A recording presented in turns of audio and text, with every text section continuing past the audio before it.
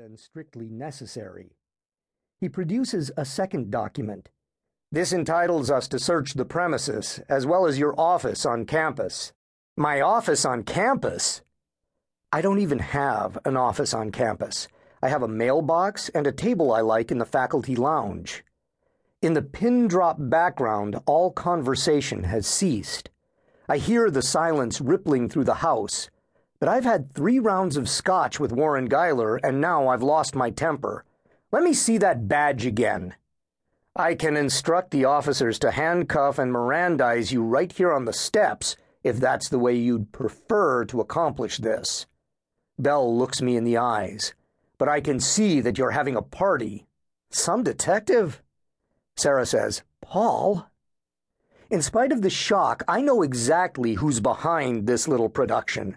But it still doesn't make any sense. Sexual what? I picture all of this from the point of view of one of our guests, say, for instance, Warren Geiler, the Chancellor's husband, and I realize that by reacting the way any reasonable person might, I'm only making things worse.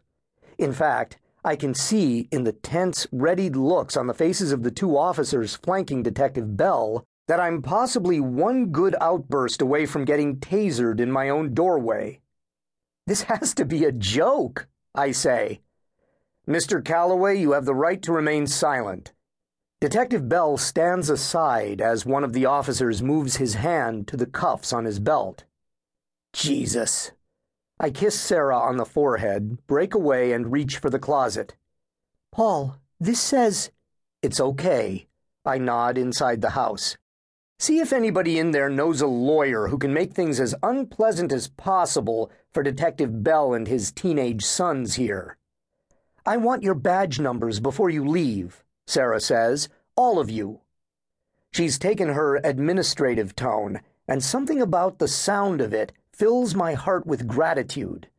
It tells me, if I needed to know, that despite all we've been through these past few months, we're still playing on the same team.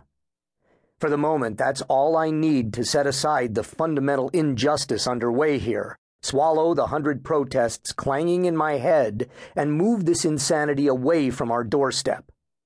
I put on my coat and join the 2 officers waiting to escort me to the curb. The night air is a bracing slap that leaves me hyper-alert, yet strangely numb at the same time. On either side of me, I can feel the officers' hands on my elbows. I can feel the flagstones beneath the soles of my shoes. I can hear myself breathing, feel the hairs freezing in my nostrils. But none of it feels real. At the curb, the cop on my left cuffs my hands in front of me and puts me in the back of the lead squad unit, behind the wire cage. The other cop finishes informing me, in case I didn't catch it the first time, of my right to remain silent.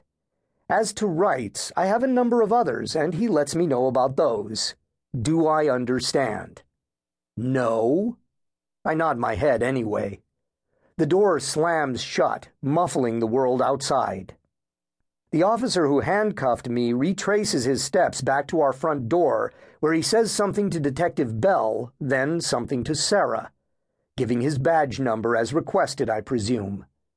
The silence around me is punctuated by the occasional soft crackle of the police radio up front.